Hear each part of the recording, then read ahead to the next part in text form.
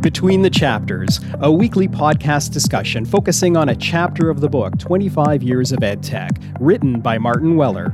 Here's your host, Laura Pasquini. Welcome to Chapter 24, 2017, Blockchain. I'm here with David Kernahan, joining me to talk about blockchain, maybe not blockchain, block what, and all the things related to EdTech, and who knows what else we'll talk about. So welcome, David. Great to have you. Hi, nice to be on the show. Thanks for having me. So this chapter was covering a technology that I thought would never even enter into this book, Martin. Blockchain, I heard loosely on the periphery in 2017, and I really didn't see too many higher education institutions around the world using blockchain really well, understanding what it is. What did you remember about that time in 2017? So 2017, it was a strange year in many ways. I remember it being particularly a strange year politically, that we were dealing in the UK with the aftermath of the vote to leave the European Union. In the US, we were dealing with the idea of Donald Trump as an actual president of an actual country. And elsewhere in the world, we were looking at the kind of ideologies, the kind of concepts that were very much, we thought we'd left in the history, and then something seemed to bring them back. And a bit like those wider political ideas, you could put the underpinnings of the blockchain in that. So I think pretty much everybody read a book or an article about blockchain at some point in 2017 or 2016.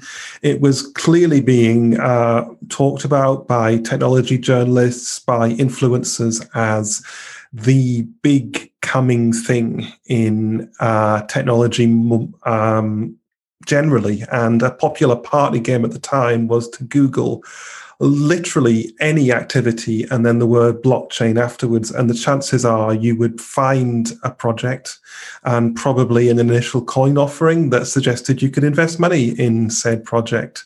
Happily pleased to report that I never did. It's like, okay, so this is like when iTunes came out and everyone had an I in front of things, except this one's like mini Ponzi scheme with money involved and investments. Yes. Okay, yes. Great. Good. On this episode, full disclosure, David and I are not going to explain anything about blockchains. I will reference a really good podcast I liked, Zigzag, that had second season explained, Manoush Zomorodi explained blockchain in song and what the tech utopians bought into a pyramid scheme. So I will put a link to that in the show notes. You may go do some reading elsewhere. We're not going to get into it. But I will say the idea of having ledgers and these kind of databases that are connected, really connected to a previous conversation I had with Joyce on one of these episodes around digital badges and micro-credentialing, because I thought when I read articles related to anything in higher ed that blockchain was the hope we could leverage some sort of technology to offer credentials and share what people have learned, done, and upskilled into globally. Was that the hope and dream, do you think? So I quickly learned in 2017, anytime I read the word blockchain, I would mentally replace it in my head with slow, inefficient, distributed database. Because that kind of basically what it is. It's like a massive Google Sheets in the sky that you can store information on, that people can change it and people can see where the information has been changed. So that kind of legibility of if something has been altered or not was a big part of the blockchain idea. And certainly at the time, loads of people were talking about online blockchain, I suppose, records of learning achievements. So if you happen to do a 15 credit module about oceanography somewhere, then that would be on your record, and that would be an immutable part of that. Even if you went off and did something else and the provider in question actually closed, that would still be a thing that you'd be recognized. But there's lots of other technologies that could do that could retain these learner records in a visible and retrievable way. And all of them relied on you trusting somebody or something. Like, say, you could imagine in some countries that the government would just keep a record of all the accredited learning a person had done. And if you trusted the government to do that right, then if anybody queried your qualifications, you could just point them to that. The common model in HE is that universities tend to persist in some form, even if they might change the way they look or their name. So you can point somebody to your university and say, look, I've got a degree in this. If you don't believe me, you can ask these people and they will confirm it for me. Blockchain was a way of doing that without having to trust anybody other than the people who wrote the initial code. I suppose that's a use case, but it is a narrow one in that, most of the things we do as humans require that we trust somebody or something. Right at the moment, I am trusting you that you're going to edit this contribution and not make me sound stupid. I'm trusting Zoom, the technology, to convey my words accurately to you so you can hear them and record them. I'm even trusting the people who made my microphone, that it makes my voice sound nice. And the idea of starting from a perspective that you can't trust anything at all is, again, in wider political terms, a really, really weird starting point. So that, for me, was the stumbling block with the idea of the blockchain, because I kept reading about it and thinking, okay, who are these people that don't trust anyone or anything apart from code? Who are they? What do they do? It's funny that you say that, David, because not funny, haha, but funny, odd, because I'm with you on this idea of trust. I think blockchain was a hope that there was transparency, reducing fraud. In 2017, I'm going back to my blog, Martin recommended a book that I read that's called The Death of Expertise by Tom Nichols. And in that book, it really was talking about separating the credentialed from the incompetent and distinguishing between people who have a passing thing and maybe a blog that they write on versus those who are verified journalists like yourself. So the idea of expertise and examining who has it, what does expertise mean? I think that all came into question in 2017. And so maybe that's why blockchain came on there, because things were changing online. We saw some breakdown in earlier platforms, infrastructures. We saw our systems of politics also being challenged, from Brexit to the US election to other platforms putting out information, whether it was fake news, misinformation, or other kind of rhetorics around. It seemed like a peak lack of trust is when 2017 happened. So maybe that's why blockchain was the year, is what I'm thinking about. Because I'm wondering why we doubt expertise these days. And those would include our institutions that we learn from, whether it's an academic one, it's one that's an organization or institution, or another accrediting body. So this is like going to a third party saying, we don't really trust them anymore. Can you come up with our ways that we can identify this person's learned, they have this skill, they have this credential, and they can take it mobilely with them in any interoperable environment. So it's really interesting that I think the combination of the time of the year and why people hopped on the blockchain train, dare I say that, and what that means is a good call out. I think so. So as a person from Great Britain who lived through 2016 and 2017, I can't start this without quoting a prominent politician over here, Michael Gove, who said as a part of the Brexit campaign that people have had enough of experts. And that, although I don't think it was quite the cultural watershed moment that we would paint it at, I think it was a bit of a wake-up call for people who like either to consider themselves experts or to refer themselves as experts, that it was no longer really enough to be able to point to a qualification or a position and say, I know what I'm talking about because of this. That the way social media was fragmenting and other people were disappearing into their bubbles, it meant that you might have a reputation for expertise in a particular bubble that's not necessarily transferable to another bubble, even though you might see it as linked. So a case in point, recently, my background is in open educational resources, open learning resources. I've worked on them, I've campaigned on them for getting on for 13 to 14 years now. So I like to think I know a little bit about them. But I was talking to somebody else about them on a popular social networking site, and their immediate starting point was to doubt my expertise, was to say, okay, who are you to talk about this stuff? I've got this expertise from over here. Why are you telling me what's happening and what I need to know about? And it was a really angry response. It was like, you've come into my bubble and you're claiming expertise and I can't recognize that expertise. So there is something about the way we present ourselves online that a lot of people started to wear their expertise lightly, even if they were an expert in a particular domain. There was a sense a few years prior to that if you were an expert in a particular domain, you were an expert in lots of other things and could just kind of generally pontificate on anything that took your fancy. There were lots of academics that I saw, lots of people in education technology that kind of did that because they'd had a few conference keynotes or such, like they felt like they could pronounce on global politics.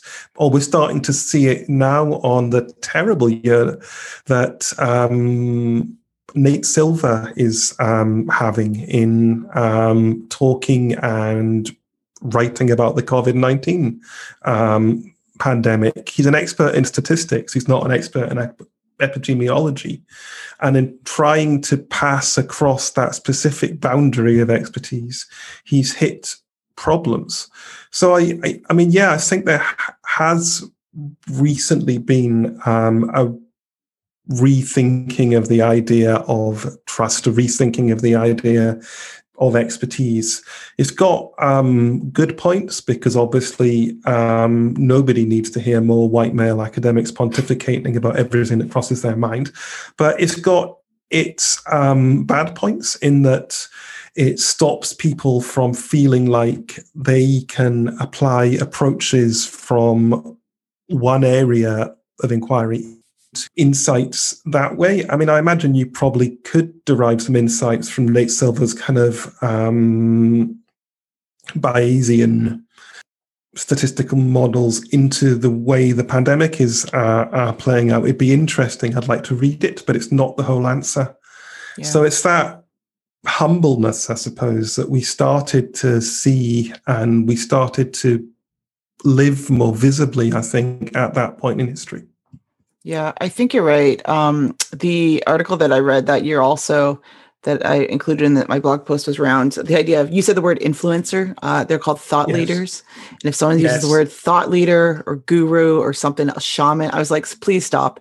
The idea that you could develop and we could have, you've elevated people's voices and ideas and platforms on these platforms like a blog, a podcast, Twitter, wherever, and they became pretty active and out there. And public intellectuals almost took a second step back, even though they have the expertise, the training, the years of time putting in labor, effort, understanding. They realized that people aren't going to listen to them that way. And I think I wrote at the end, and I continually think this, though, that I might know a bit of something, but I'm also still learning. So maybe it's asking questions of where people are.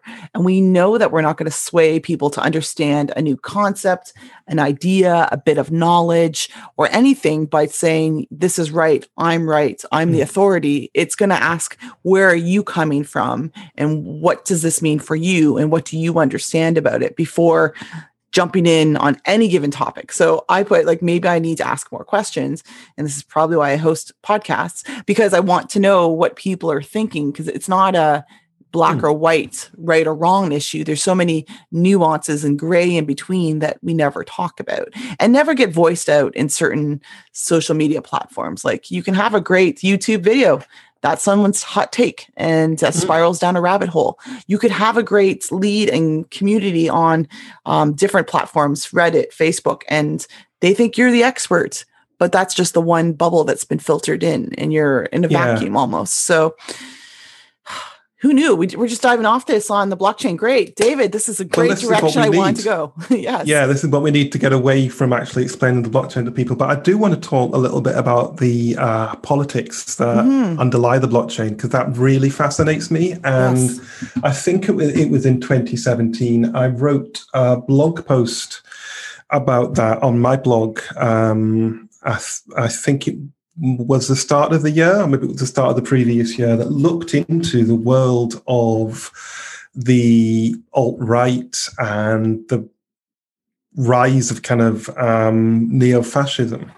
And it is possible, it's not always true, but it's possible to situate the world of blockchain, which is the idea of the lack of trust, the idea of libertarianism, the idea of being outside of the control of government and having that kind of radical freedom. The economic ideas around the gold standard and the permanency of money. All of that feeds into the world of the cryptography messaging groups of the early 90s, which is where the roots of the idea of blockchain really kicked off. The idea of a currency that eventually became Bitcoin, of course, that was immutable, or was in many ways actually non-fungible, in that you could track and understand the background of each individual coin, and that was deflationary, that there was a fixed amount and there was nothing else. All of it is from that particular playbook of that weird American mindset of kind of radical libertarianism that kind of became the alt-right. The other concept I think about with respect to that is the idea of, I think it was Tracy McMillan Cotton who came up to it, the idea of the roaming autodidact. Mm-hmm. So these are people that have generated their expertise outside of the traditional mode of going to higher education or having a work experience, that have just actually gone and read lots of stuff and kind of chucked it all together into what they feel like might be a coherent philosophy. And from that, you get a lot of these weird ideas about the lack of trust, the kind of almost anger towards the settled idea of academia and the university. So you've got all that distrust, and you've got these weird other ideas from this kind of grab bag of historical sources that are not as we would see it as people who've been through academia, that have not been properly contextualized or balanced. So a lot of that kind of thinking showed up in the kind of politics that were around in 2017, and we saw finally inflaming into the scenes in the Capitol in the US in 2021, and the many other violent scenes that we'd seen in the US and elsewhere prior to that. All of these ideas are also in the underpinnings of the blockchain, and that, for me, I think is really interesting. The blockchain idea in this chapter, because we talked before, and you said this well, is Martin's just sharing about the blockchain, but not how it was really applied in academia and higher ed, is maybe there to dismantle systems that are lacking trust these days, as you said, and they're also bucking against systems because people are feeling that they're not part of whatever formal education systems offer. And so I think the idea that you just said, right, that autodidact, like I'm going to learn what I want to learn and I can become an expert and I'm empowered in these platforms and spaces, whether it's starting their own economy with a Bitcoin, maybe whether it's starting their own, and we've seen this, other platforms like I think of the Stormfront and the alt-right, but these weren't new things in 2017. They just hit a fever pitch, and we knew that. And there should be no surprise that we've had a storming of the Capitol in the US, and we have in many parts of the world populism coming up of I deserve this and I need to take this back. And the sense of nationalism looks different in every country, but it's still there. And putting people into the other is still there. What happens in America and probably in the UK is just put on TV and in media more. And so we just talk about it more. Not that it's good or bad. It's just brought up more than other people want to sweep under the rug. But there's these sentiments that people want to take back what's theirs, what they think belongs to them. And it's such a weird time that I'm glad that Martin put this in. He doesn't talk about the politics like we are now, but no. It's saying like this is the underpinning of what people are feeling in society, and the politics, the economics and whatnot. And it means something though. It does. The sense that there's almost in some parts of society, not in all of society, there's kind of a pulling away from the existing structures. I mean, we've talked about the right a lot. We see this a lot on the radical left as well, of course, the kind of re-rising of ideas of anarchy to a lesser extent. You see it in the movement to defund the police, which is another thing that plays into and plays with our idea of authority and where authority is situated and how people enact and use and experience that authority. I mean, obviously, if you're in the US or the UK for that matter, and you're Black, you have a completely different experience of the police than you would if you were white and comfortably middle class.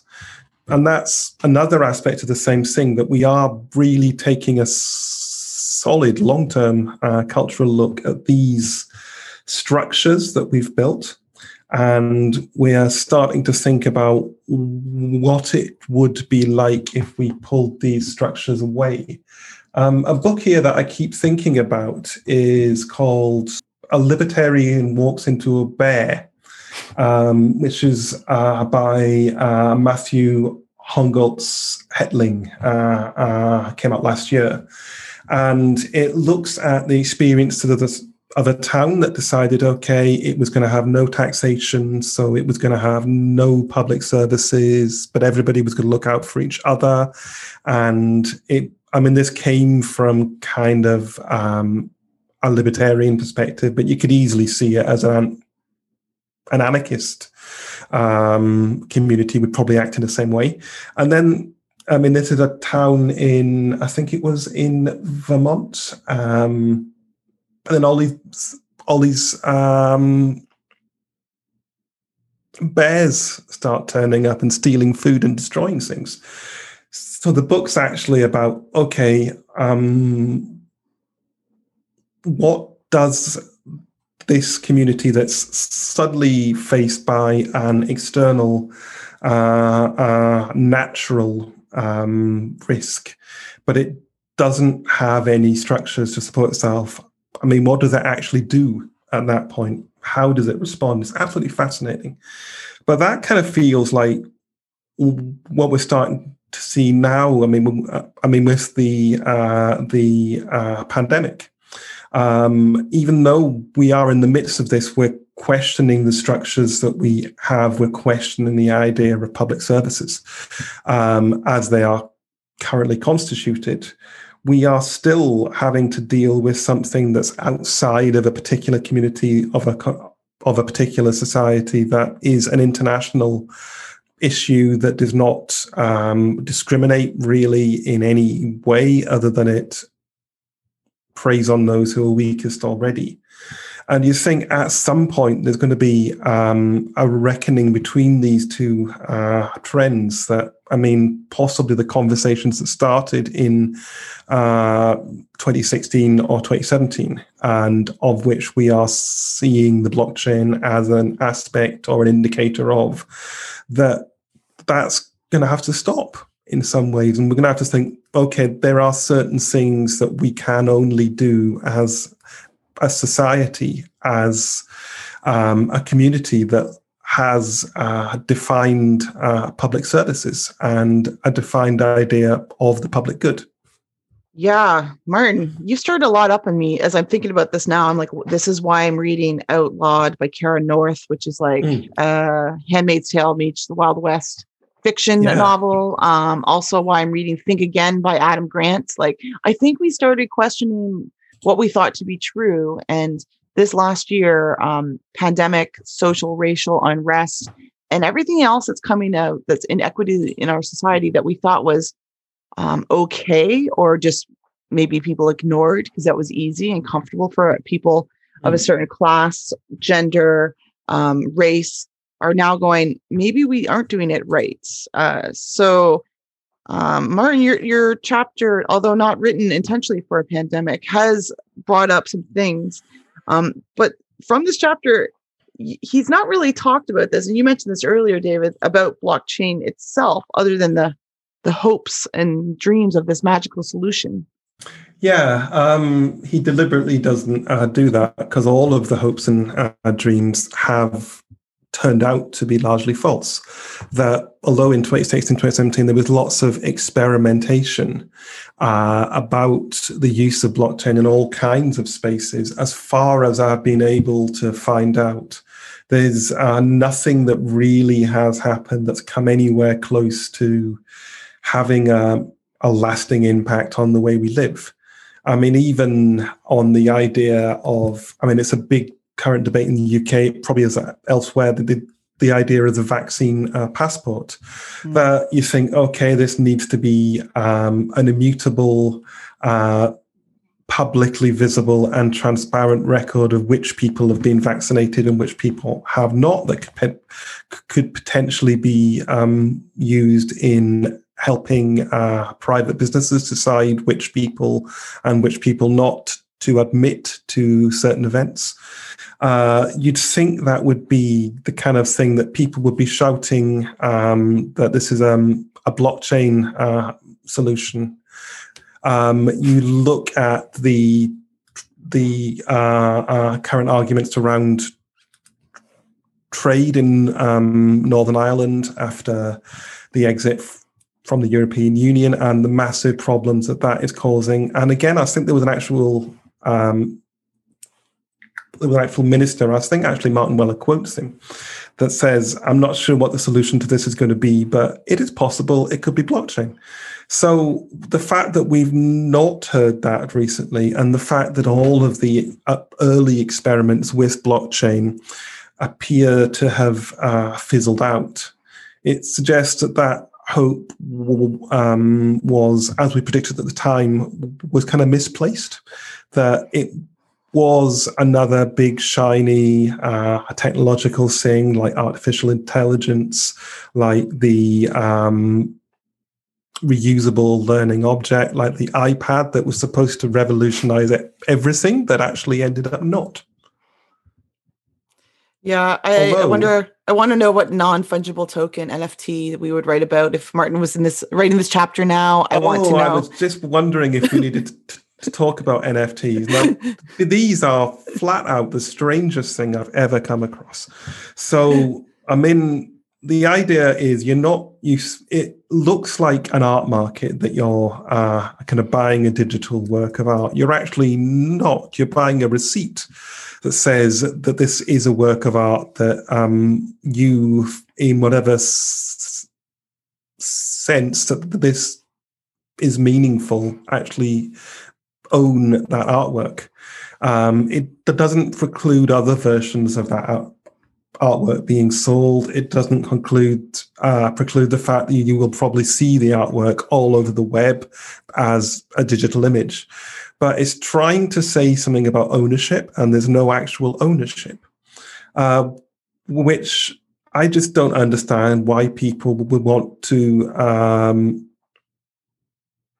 pay money, and in some cases a lot of money, to have the right to say, okay, in certain ways that I am not actually able to define, I own this picture of a cat on a skateboard.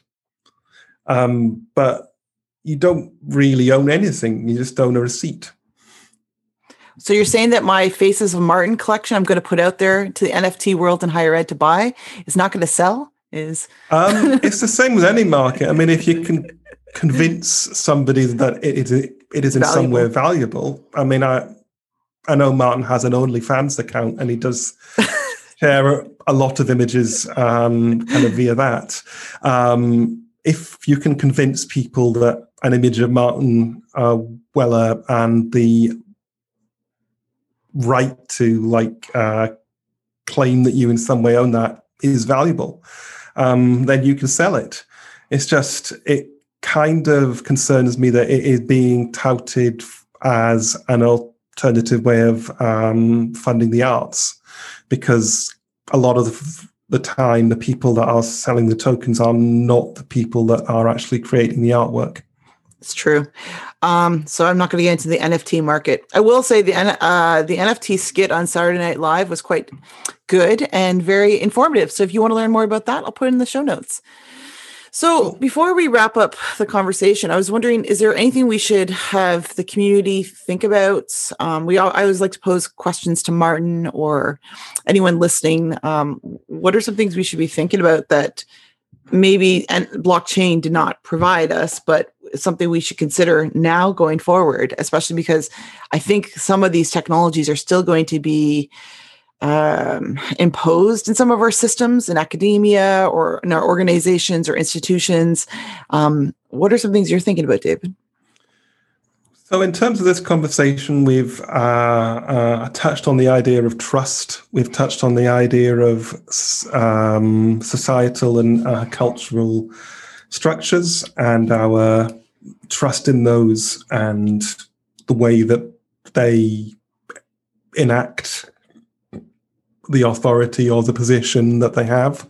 And we've talked about the idea of expertise. I mean, all of these are things that blockchain was supposedly set out to solve, and of course did not. But all of these still remain live issues. And the big question is that, are we going to continue to expect and to see people putting their faith into these kind of constructed cultural entities? Or are we going to see something else start to happen and have to respond to that? And how do we, as people that are tangentially around the higher education space, that are tangentially around the technology space enact that trust. I mean, people are lied to in these spheres quite a lot of the time. I mean, you only have to read the work of somebody like Sahara Goldrick-Rab to understand the way in which higher education more generally lies to people about the support they could be offered, about the opportunities that they will gain. And technology literally lies to people all the time. I mean, as we talked, there's yet another Facebook scandal. I don't think anyone now trusts Facebook, but yet a lot of people still use it. Yeah. So how do we see the position of trust going forward after this? Who do we trust? Who do we expect people to trust? And why do we expect them to do it? Yeah, I think we're going to have continued needs for verification and sharing of what we've done. And trust is a huge issue, right? And there's part of the blockchain that I don't think gets translated. And my secret librarian self is that interoperability. Yes. Where will things transfer down the road? How do we store these credentials? And also thinking about digital assets or smart ways that we could design them. I think some of that trust issue also means talking outside of our own institutions and organizations. So there is a lot of calling from the ivory tower to other places instead of working with other places. And that's something that I have done for a while until I left higher ed. I was like, why aren't they thinking more about privacy? Why aren't we talking more about data exchange? It's because we're not talking across our verticals, even at our own organizations and institutions. So if you're on a campus, who are you talking to across your org about some of these concerns? It probably doesn't happen because we're very siloed. This doesn't change when you enter the corporate sector. Same.